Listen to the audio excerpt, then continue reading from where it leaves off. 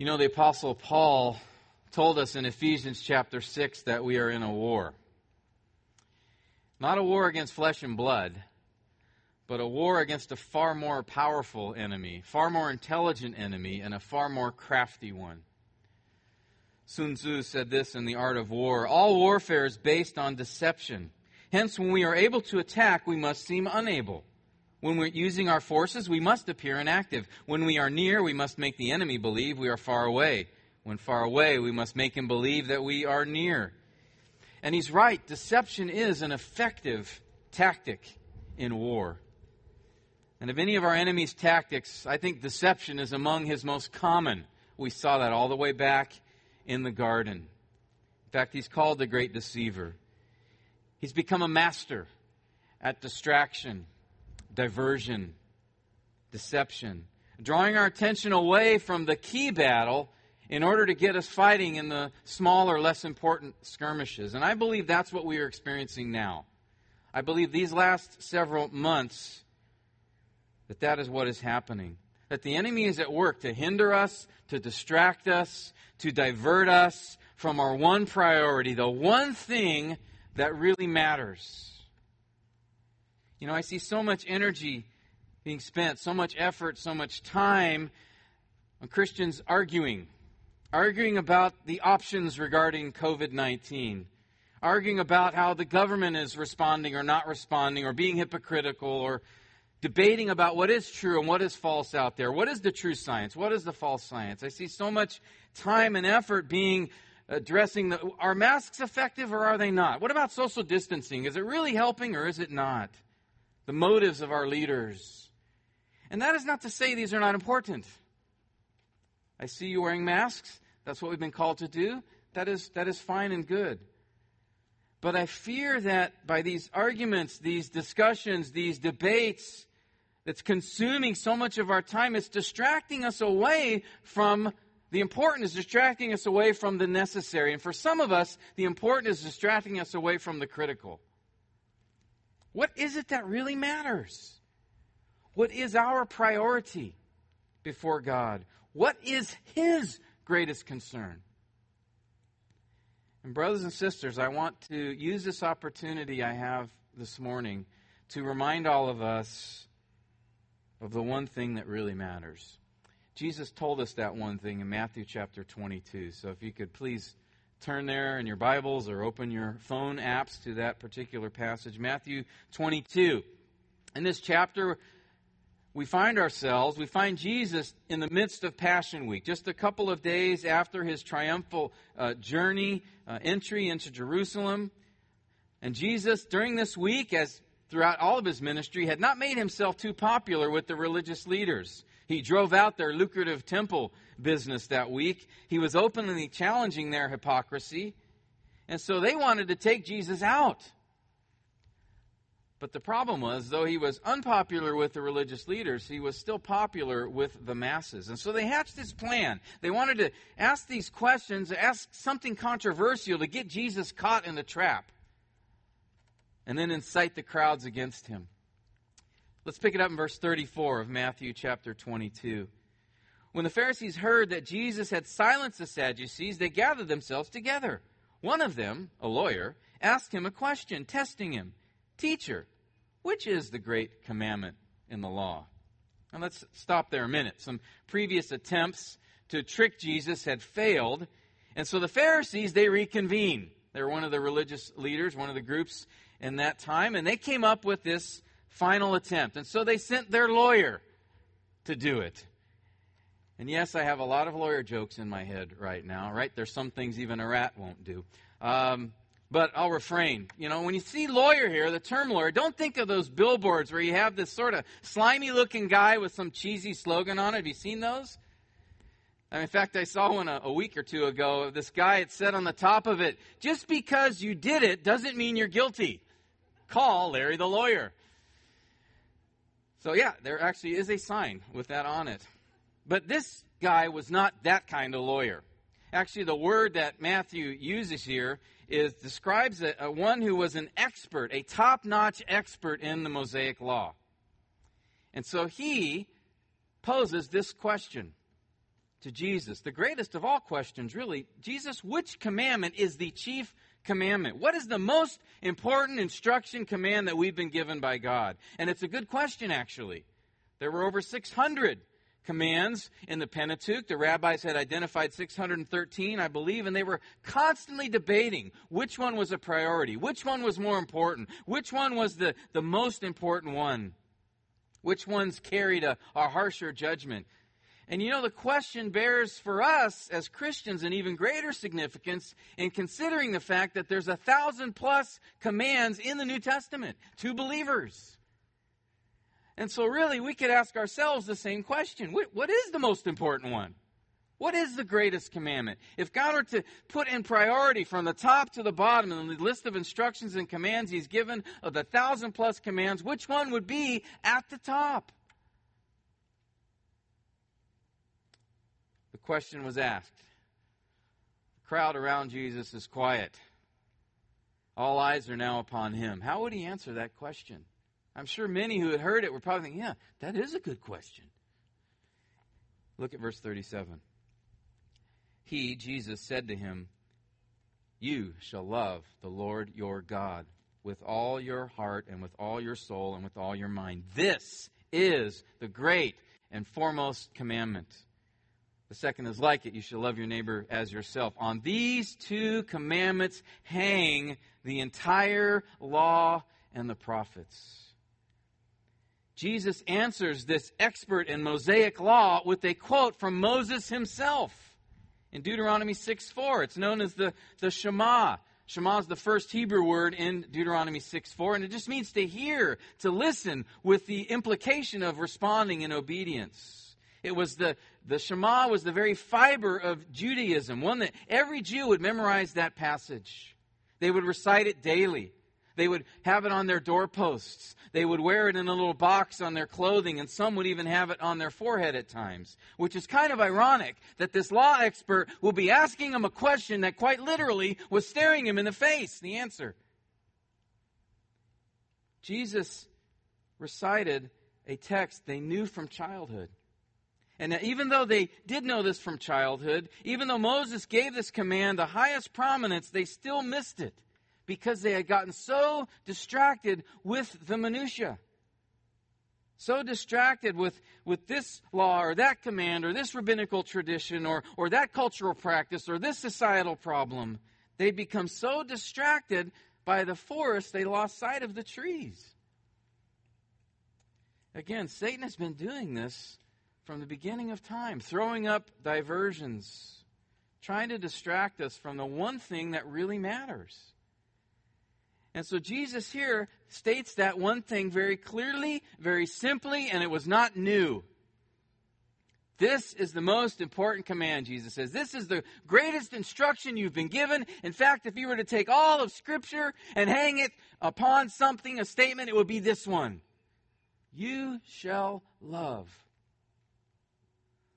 the Lord your God with all your heart, with all your mind, with all your soul. Friends, brothers and sisters, this is why we are here. This is it. And so today, and I don't have a clock in front of me, I apologize, so we're just going to go as long as you guys are awake. But I want to consider two questions in response to this text. And the first one is this: what is love for God? What did Jesus mean by that? What did Moses mean by that? And then secondly, why should I love God? Or more to the point, what will motivate me to that kind of love? So first, just what does it mean to love God? That word love is used in every culture, in different languages, of course, but the idea, the concept of love, it's all over the Bible. Over 1,200 occurrences of a word translated as love. And it's linked to concepts such as kindness and compassion. If we were to do a survey of the Hebrew words that are used for love, of the Greek words that are used and translated as love, it would give a very wide spectrum of meaning. All the things from ideas and thoughts and emotions to actions, to activity, and to duty. And in our culture, some define love or use love more commonly as that how one feels, that the emotions are the critical thing, the emotions for the object which is loved. I love pizza. I love UCLA. I love Lamborghinis. I love Tina. We often use it that way to focus on the emotions. Others define love solely based upon duty, responsibility, that I'm demonstrating love in my actions. And typically we tend to drift one way or the other when we think about this word love. But what is the love Jesus is talking about here? Specifically that love for God that he mentions. Well, first notice it is a complete love. Look at verse 37. Jesus said, you shall love the Lord with all your heart and with all your soul and with all your mind. Now, scholars have spent a lot of time on this passage dissecting each of those words, looking for distinctions between them, trying to identify the nuances for each of those particular terms. But I think in doing that, they're missing Jesus' overall point. Yes, these words, heart, mind, soul, at times can emphasize different things, different aspects, but Jesus is using it. Moses used those words originally to define the whole person. All of us, every part of us. And notice Jesus says here in quoting Moses, all your heart, all your mind, all your soul. God desires every nook and cranny of our being, all of our emotions, all of our thoughts, all of our actions, all of our words, our schedule, our effort, our affections, our allegiance, our attitudes, our body, our brain, our resources, our time, our life, everything. God wants it all.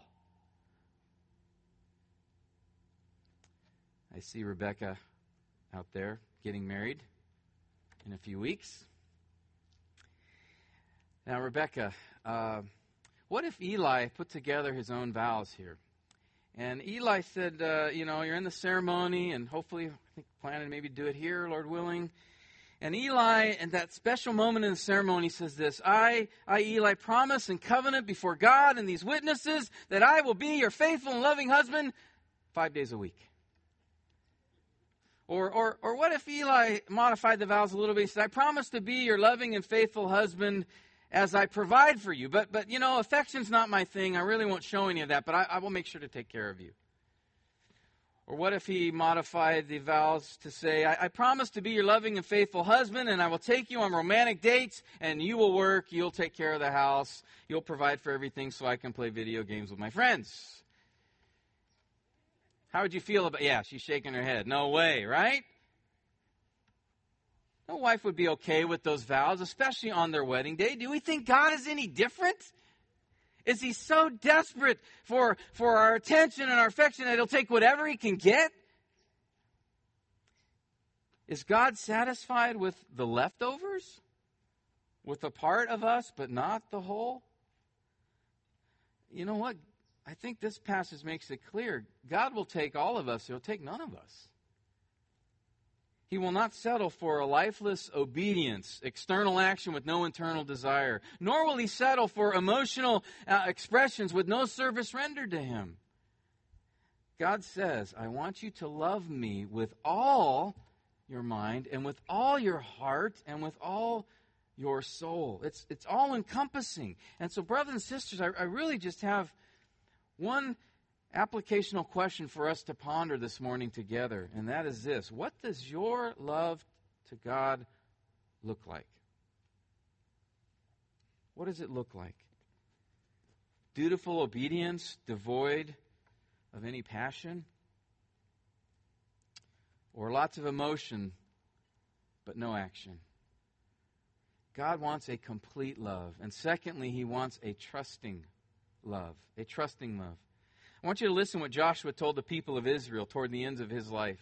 In Joshua chapter 22, verse 5, he said this, Be careful to observe the commandment and the law which Moses, the servant of the Lord, commanded you to love the Lord your God. Joshua realized that that was the greatest, most important thing Moses said. So he's reminding the next generation to love the Lord your God and walk in all his ways and keep his commandments and, listen, hold fast to him and serve him with all your heart and with all your soul. At the end of Joshua's life, he repeats what Moses said in his last days, the Shema. And again, notice he says, all your heart and all your soul. And Joshua adds to that to hold fast to him. That's the idea of to cling to him, to depend upon him, to hold on to him like a little child who is either afraid or discouraged. How dependent are you upon the Lord? Could that be said of you that you cling to him? That you cling to him. How often do you look to his word when you're facing a problem or you need wisdom? What does your prayer life look like? As our brother Mark, who was just up there, likes to often say, is prayer your first response or your last resort? If you're clinging to him, it is the first response. If we say we love God, we will cling to him. We will trust in him implicitly above anything else. Because a genuine love for God is a trusting love. It's a trusting love, it's a complete love, and thirdly, it is an obedient love. Joshua said to love the Lord your God and walk in his ways and keep his commandments and serve him. Loving God is not just trusting in him. It's also acting upon that trust by obeying him. This is so fundamental, and it's complete obedience. Joshua said all of his ways. Beloved, don't miss this point. Listen, if Scripture says anything about loving God, it says this: love for God will be expressed in listening to God, in obeying God. What is it Jesus said more than once? If you love me, you will keep my commandments. If you love me, you'll do what I say. Could Jesus have been any clearer? If I say I love God, then I will love what he loves and hate what he hates. And sin is top of his list. He hated it so much it cost Jesus his life to pay for it. It's a contradiction of the highest order to say, I love God, and then at the same time not do what he says. 1 John 2:4 says, the one who says he's come to know him and doesn't keep his commandments is a liar, and the truth is not in him. So let me just say, as graciously as I can, but as directly as I can, if you're not pursuing a godly life, if that is not the pursuit, again, I didn't say you've arrived, but if that's not your pursuit, or it hasn't been for a long time, don't say you love God. I mean, what spouse would accept that? A husband that's never home, that spends all of his time doing other things, perhaps even being with other women, or a wife doing the same thing. What spouse would allow that husband or wife to come home and say, well, but I still really love you, honey? That meant nothing. Baloney. And yet, how often do we do that to God? In fact, didn't James say to those who were walking in disobedience, you adulteresses? Ouch. That's what it feels like to God. Betrayal. He called the people of Israel in the Old Testament who were running after their own ways, he called them prostitutes. Adulterers. Why? Because that's what it is, and that's how it felt. Again, I say this not to guilt us into pursuing love for God, but just to understand how significant and important it is to him. A true love for God, the kind of love Moses spoke of, the kind of love Jesus referred to when he was asked, what is the greatest commandment? That kind of love is a complete love, it's a trusting love, and it is an obedient love. And fourthly, it is a passionate love. There's a profound affection that is attached to it.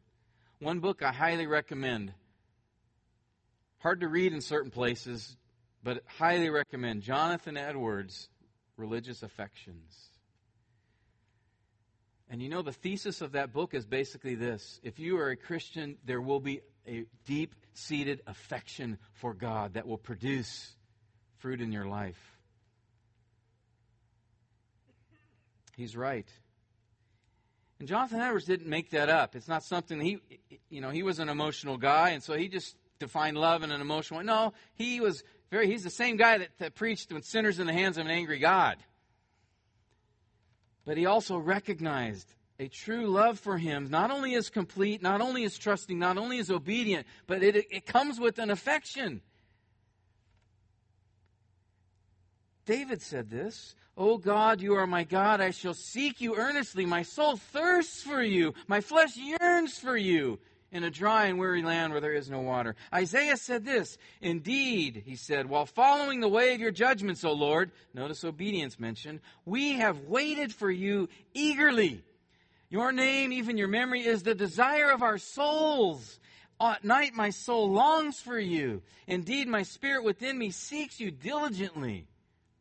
Did you hear all those adverbs? Eagerly, diligently, longing. This is not a dispassionate, disconnected, mindless obedience. Oh, God commands it, I just better do it. No, there's a passion behind it. There's an affection behind it. I heard of a teenage girl who was hanging out with a group of her friends at a party, and someone at the party said, "Hey, let's go bar hopping." But she said, "No, my parents wouldn't like that." And her friend replied, "Why? Are you afraid of your father, that your father might hurt you?" She said, "No, I'm afraid I might hurt him."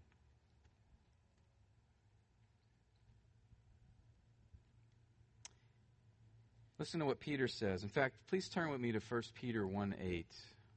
1 Peter 1, verse 8. Peter really captures it here. Peter says these words, "And though you have not seen him, you love him. And though you do not see him now, but believe in him, you greatly rejoice with joy inexpressible and full of glory." Peter here speaking to believers, did you hear what he said? In fact, I've just asked you, the next 30 seconds, give me your undivided attention. Free yourself from any distraction. I want to read those words again from Peter. Listen carefully, please. Allow God to do a work through this passage. Peter says, "Though you have not seen him, you love him. And though you do not see him now, but believe in him, you greatly rejoice with joy inexpressible and full of glory." Again, brothers and sisters, is that you? Though we do not see him now, do you love him? And is there a joy inexpressible, greatly rejoice with a joy beyond words, Peter is saying, a joy that can't be defined, can't be described. It is an overflowing joy. Does the thought of Jesus Christ give you that joy? As we were singing about him this morning, "Behold our God." Was your heart filled with joy? You know, one thing I've observed over the years in churches, particularly in Bible churches like ours, is a lack of passion. That we somehow have in our minds a notion that, that digging into the Word, expositing the Scriptures, and fulfilling what God has called us to do, that means we need to take it all seriously and soberly, and that we should not be showing emotion, and that for God, agape love means the love of commitment. Yes, it is a love of commitment, but it's an affectionate commitment. It's a passionate commitment. It's a great love for the one who has told us these things and done these things for us. It's not lifeless. It's not emotionless. It's not without passion.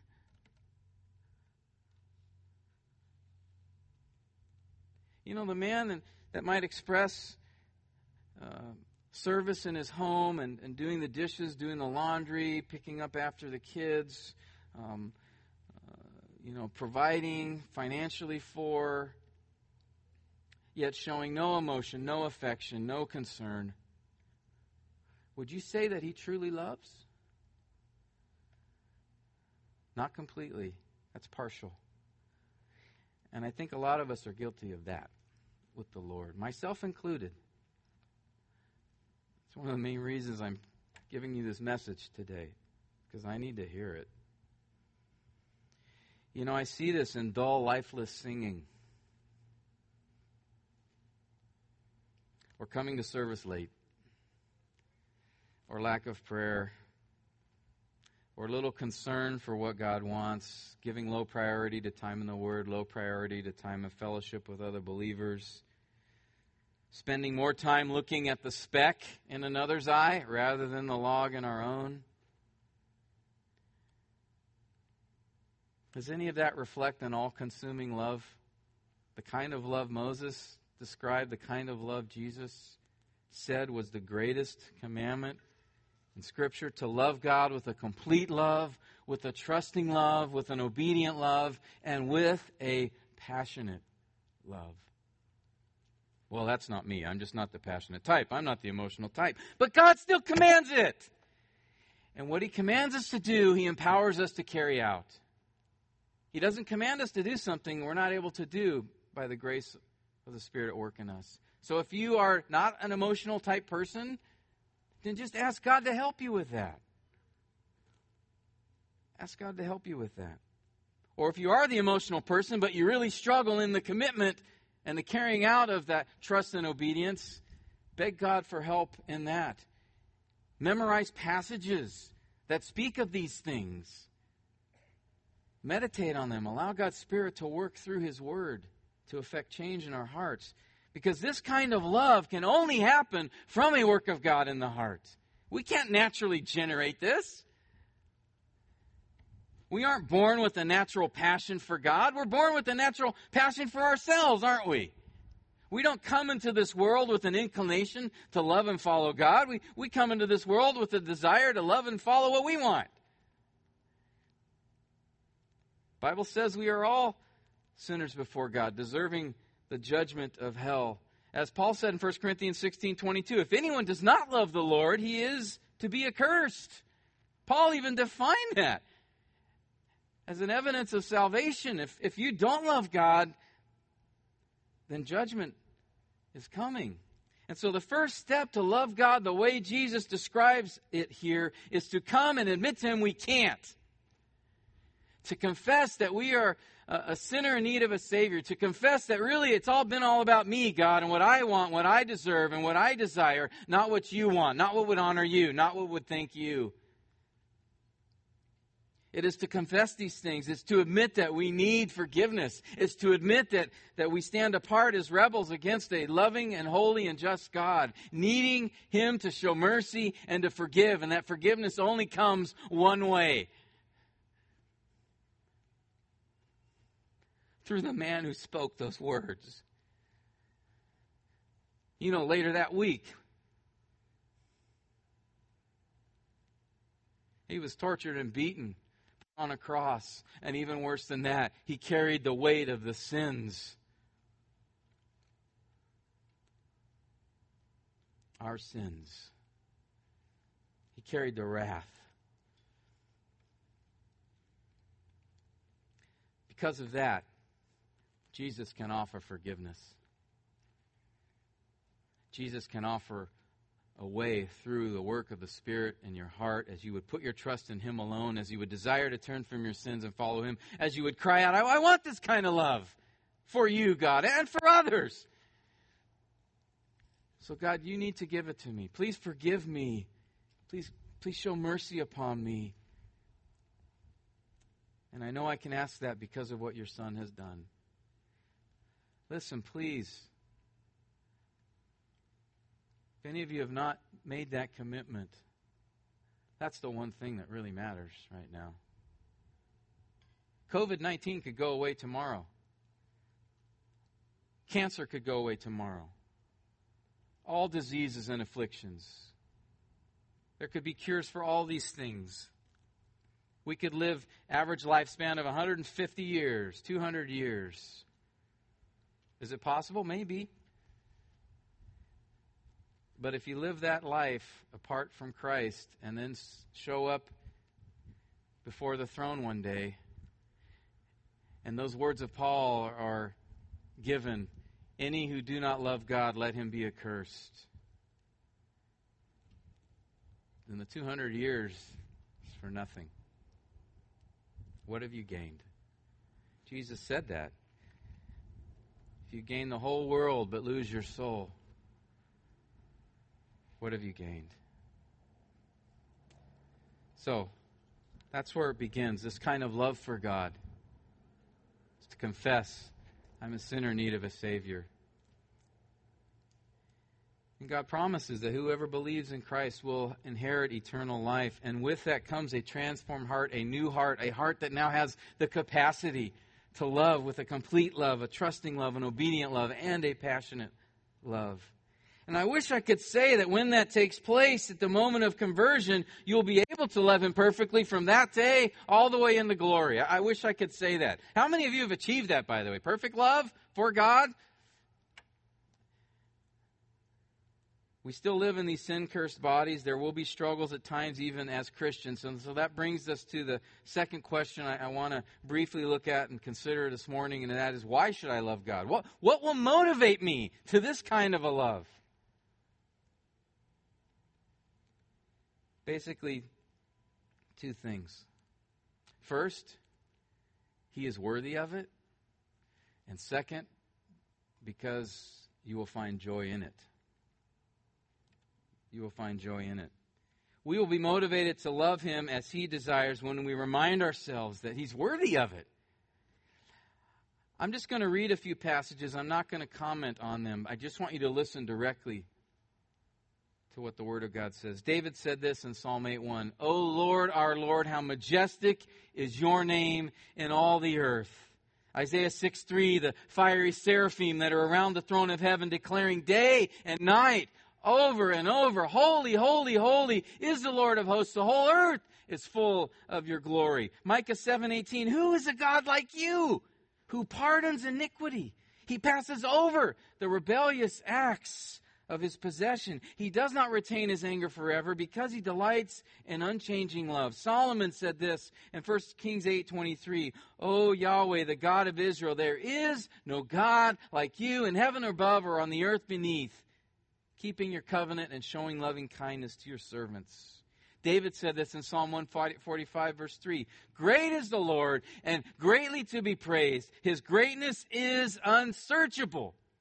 And then in verse 8 he says, "Yahweh is gracious and merciful, slow to anger, abundant in loving kindness. The Lord is good to all. His mercies are over all His works. The Lord sustains all who fall down and raises up all who are bowed down." Psalm 113, verse 5. "Who is like Yahweh our God, who is enthroned on high, and yet who humbles Himself to behold the things in heaven and upon the earth?" Psalm 89, verse 6. "Who in the skies is comparable to the Lord? Who among the sons of the mighty is like the Lord? A God greatly feared in the council of His holy ones, and awesome above all those who are around Him. O Yahweh, God of hosts, who is like you?" Or even the great pagan king Nebuchadnezzar said these words, "His dominion is an everlasting dominion. His kingdom endures from generation to generation. All the inhabitants of the earth are accounted as nothing, but He does according to His will in the hosts of heaven and among the inhabitants of the earth, and no one can ward off His hand or say to Him, 'What have you done?'" Or Moses really sums it up in Exodus 15:11. "Who is like you among the gods, O Yahweh? Who is like you, majestic in holiness, awesome in praises, working wonders?" And we could go over many, many more passages that just speak of God, speak of His greatness. His power is beyond comprehension. His patience and mercy are without equal. He has no beginning. He has no end. He knows everything. He sees everything. He is everywhere at once. His love and compassion are infinite. He's more creative than all the artists in the world. In fact, they can only imitate Him. He's perfectly holy, unlike any other person in creation. He's perfectly just, perfectly righteous. He is good and loving. The more we ponder these truths, the more we meditate upon who God really is, the more we reflect upon Him, we cannot help but be in awe of Him. That's that question. Who is like Yahweh our God? That's a question of awe. As you think, who is like Him? That's what prompted David to say these words in Psalm 27. "One thing I've asked from the Lord, and that I will seek after." What is that, David? "That I may dwell in the house of the Lord all the days of my life." Why, David? "To behold His beauty and to meditate in the temple." That word beauty has the idea of grace, kindness, splendor, appeal, delight. Beautiful is a good translation. Think about it. As David considered the glory and majesty and splendor and beauty of God, he had one thing that he wanted. I just want to look at him. I just want to be there and take it in. No one had to force him to respond that way. No one had to convince him to spend time with God.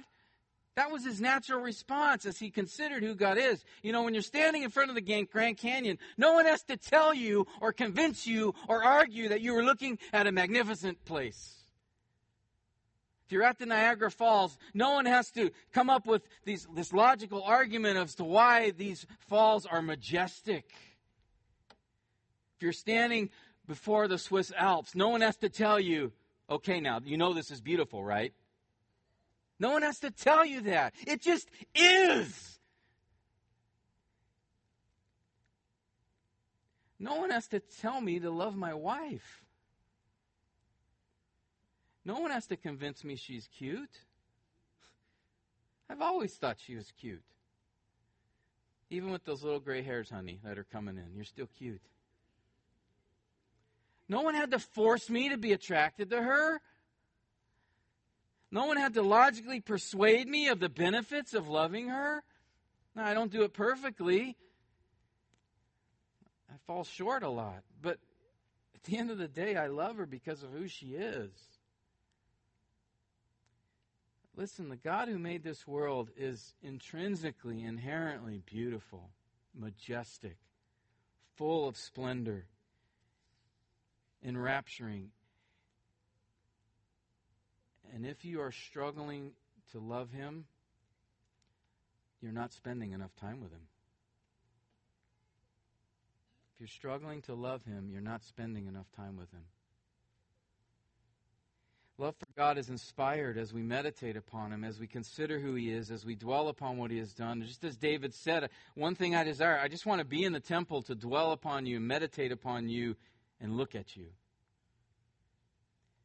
A.W. Pink said this, how little real love there is for God. One chief reason for this is because our hearts are so little occupied with His wondrous love for His people.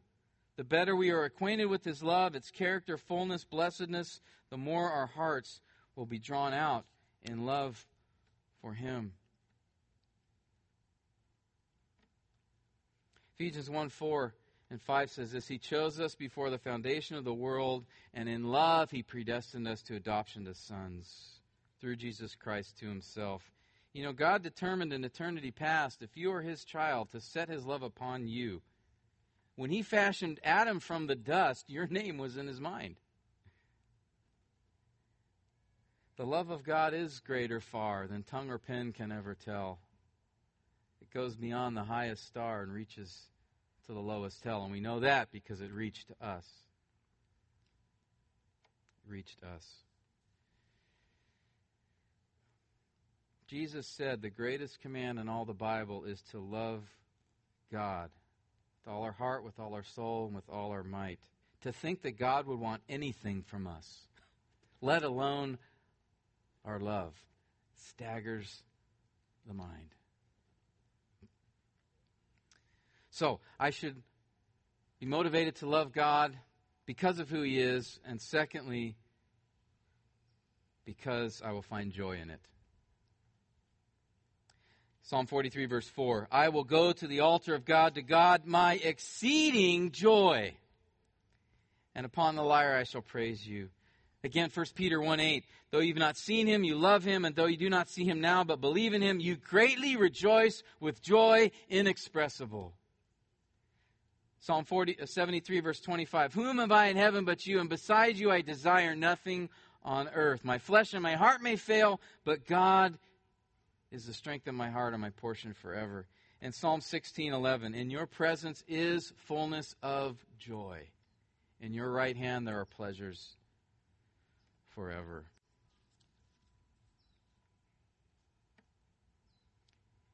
Passion for Christ is not a burden.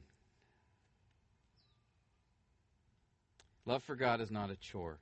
Yearning for God is not something that has to be forced. It comes when we fix our gaze upon Jesus.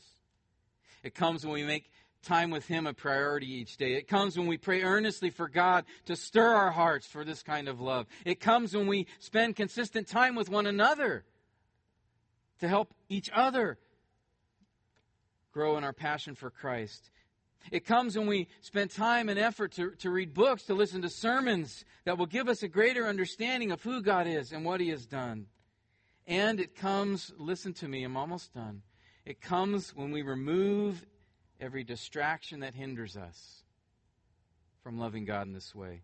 John Piper said this, "The weakness of our hunger for God is not because He is unsavory, but because we keep ourselves stuffed with other things." You ever had that problem at a nice meal? Kind of eating this food, and then there's that one dish like, oh man, but I can't eat it. My button on my jeans is popped off. I can't eat it. We do that with the Lord. We stuff ourselves with other things. Just as I said at the beginning, we have a great enemy, a world that is ruled by one whose sole mission is to divert us, distract us, keep us from loving God in this way. He knows the greatest commandment. Which one do you think he's trying to attack? If he can't keep you from heaven, he'll do all he can to keep you from holiness. If he can't keep you from glory, from eternal life, he will try to keep you from expressing love for God as Christ has called for. He wants to distract each of us from the one thing that really matters, from the one who really matters. And so I want to have you spend a moment as I close, just right now, asking the Lord, is there something, God, that is distracting me?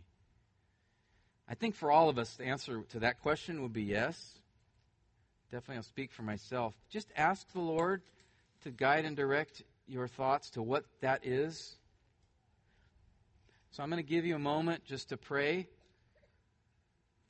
to yourself and ask Him that question. God, show me, what is it that's hindering this kind of love that you've called me to? I want it, but I know I'm not there yet. What is in the way? What is distracting me? So I'll give you a minute to pray, and then I will close this. O Lord, our Lord, how majestic is your name in all the earth. Who is like you, O Lord? Majestic in holiness, awesome in wonder. Forgive me, Lord, for being distracted from pursuing and living out this kind of love for you. You deserve it. You desire it, and Lord, actually, it's what you've created us to do, and we find our greatest joy and peace and comfort when we are pursuing and living out this love for you. As our Lord had so clearly stated, to love with all our heart, with all our mind, with all our soul. Lord, I pray if there are any here who have not yet bowed the knee to the Savior so that they could even experience what this means to love you, I pray, God, you would be at work. Your Spirit would be at work even now, bringing conviction where needed, opening their eyes to the truth of the gospel.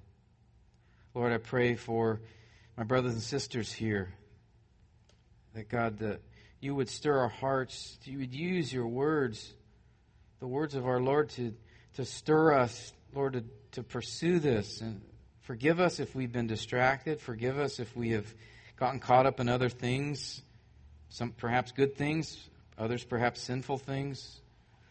Lord, you deserve all of us, all our being. You have demonstrated your own love toward us, and that while we were your enemies, Christ died for us. And you've held nothing back. There's nothing that can separate us from your love, as Romans 8 declares. So, oh Lord, you are worthy of our full, complete, trusting, obedient, and passionate love. Do a work in our hearts, I pray. In Christ's name, amen. Scripture quotations taken from the New American Standard Bible. Copyright by the Lockman Foundation.